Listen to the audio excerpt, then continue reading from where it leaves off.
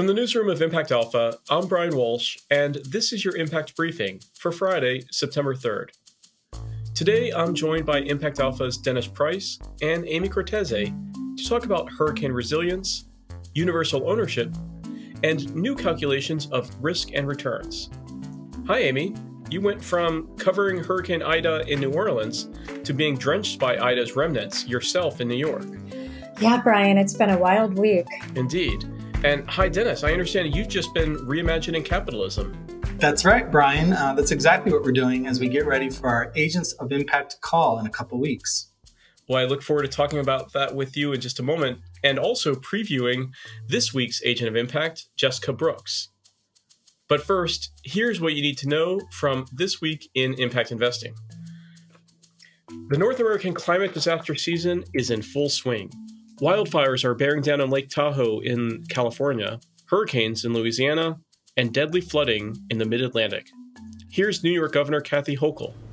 Hard to imagine that people simply in their cars, in their homes, in their basements, succumb to the ravages of a brutal storm, and their families must just be in such pain this morning. President Biden was in New Orleans this week to see Hurricane Ida damage firsthand.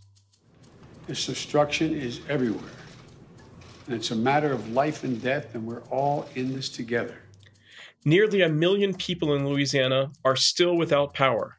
Impact Alpha wrote about decentralized microgrids of solar and storage, which can feed the grid in normal operations and act like backup generators when the grid goes down. Energy Access Relief Fund raised $68 million to backstop off-grid energy developers in developing markets. The energy access companies took a big revenue hit last year as COVID disrupted projects and supply chains. The fund has made 11 loans to companies that otherwise would have had to downsize or shut down. Investments in companies improving well-being and access to healthcare have been on a tear this week. Among them was women-led Solve Health, which raised $43 million to help patients find providers, schedule consultations, and complete paperwork all online. And SJF Ventures led a $26 million round to fund Ellipsis Health to help individuals and care providers manage mental health conditions. Allbirds filed for an initial public offering, or rather, a sustainable public equity offering. Allbirds is famous for its stylish shoes made from things like wool and castor bean oil. The Public Benefit Corporation and Certified B Corp Corporation is looking for recognition for its ESG performance. It wants to cut its carbon footprint completely by the year 2030.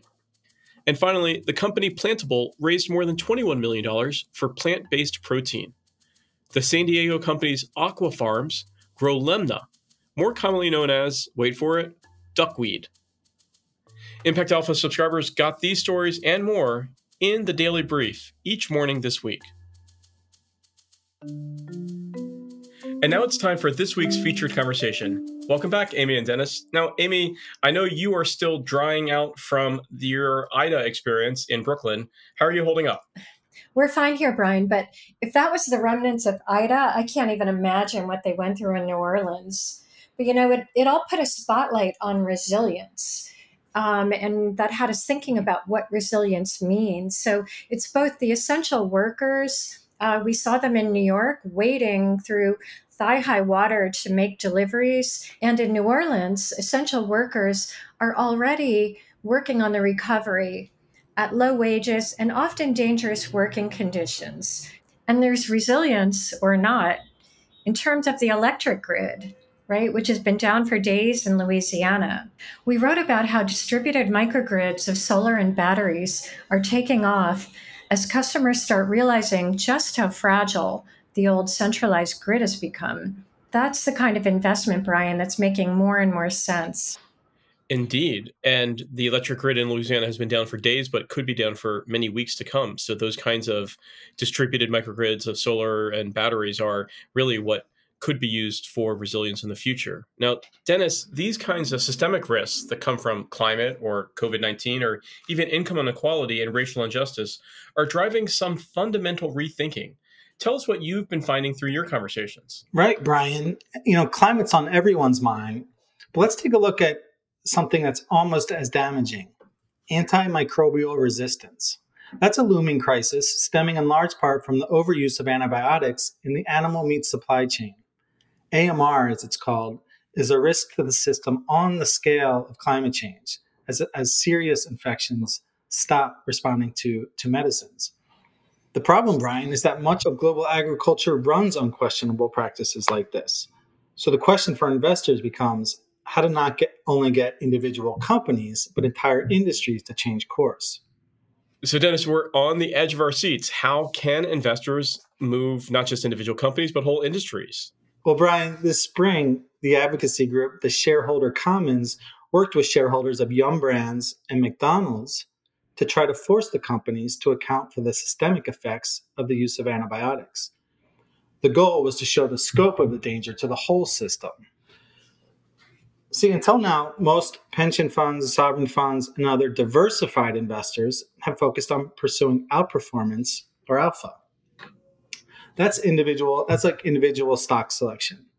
It turns out that stock picking might account for at most 1/4 of the performance in a broad portfolio. The health of the market as a whole is a much bigger driver. So if you're a long-term investor, you have to deal with these systemic risks, or what you might call beta. So beta stewardship is becoming a thing. Sarah Murphy of the Shareholder Commons is going to join our Agents of Impact call on September 14th to dig into the strategy. The stakeholder capitalism piece is a great goal. We're actually saying you're not even doing shareholder capitalism right. So if we stick with shareholder primacy, if it were actually practiced properly, it would go a long way to dealing with this stuff.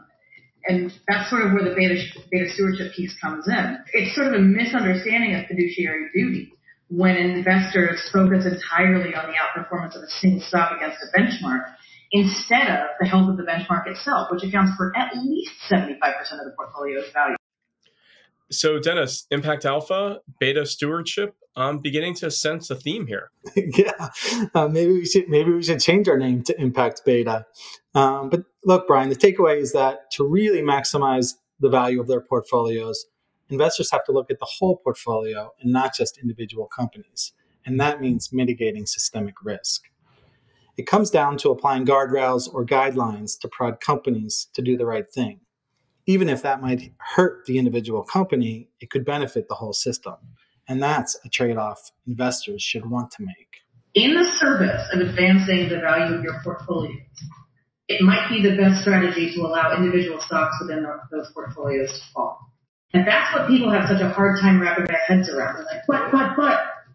And it's like, no, actually, when you contemplate what's happening across the board, that might be the correct answer. Now, resilient systems are certainly rising in value. Amy, how is that playing out in energy and electricity?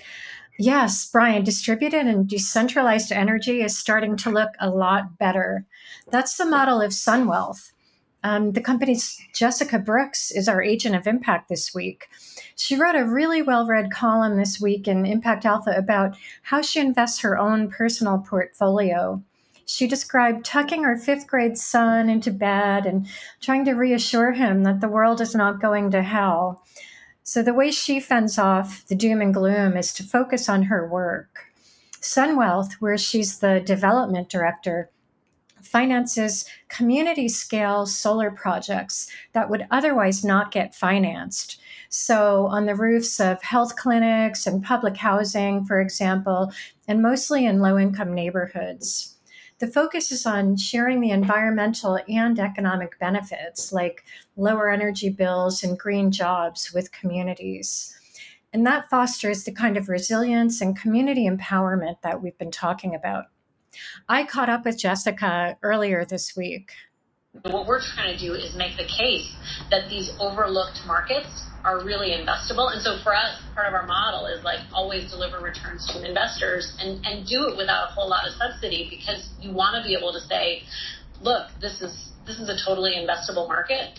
If you want to do stuff at a really big scale, you want to do it within the frameworks of capital markets, and investors who put money in can get that money out and get a nice return. When I started 3 years ago, we had about $5 million under management and about 50 projects. Right now we have we have over $65 million that we've invested in over 450 projects across 14 states. Wow. And what's really cool is those $65 million we've invested, 80 cents of every dollar that we've invested has gone to local developers and installers. So we're creating revenue for the local independent solar installers who are doing the work on the ground. And then for every dollar that we're investing, we're creating about 52 cents of lifetime energy savings for our solar customers. Well, maybe beta stewardship could be expanded to include positive solutions like distributed clean energy microgrids. Dennis, that sounds like good fodder for our upcoming Agents of Impact call that you're going to be helping organizing. We're looking forward to that. That's going to be on September 14th. Make sure you RSVP on Impact Alpha's website. And that's going to do it for your Impact Briefing this week. Thank you so much, Dennis, and thank you so much, Amy. Thank you. Thanks, Brian. More all day at impactalpha.com. Subscribe to get full access to the site and the daily brief. Podcast listeners get $100 off their first year subscription. Go to impactalpha.com/subscribe and use the code briefing100. Thank you for listening, and thanks as always to our producer Isaac Silk. I'm Brian Walsh, head of sustainability for the capital markets firm TP ICAP. Until next time, take good care and be safe in this crazy weather.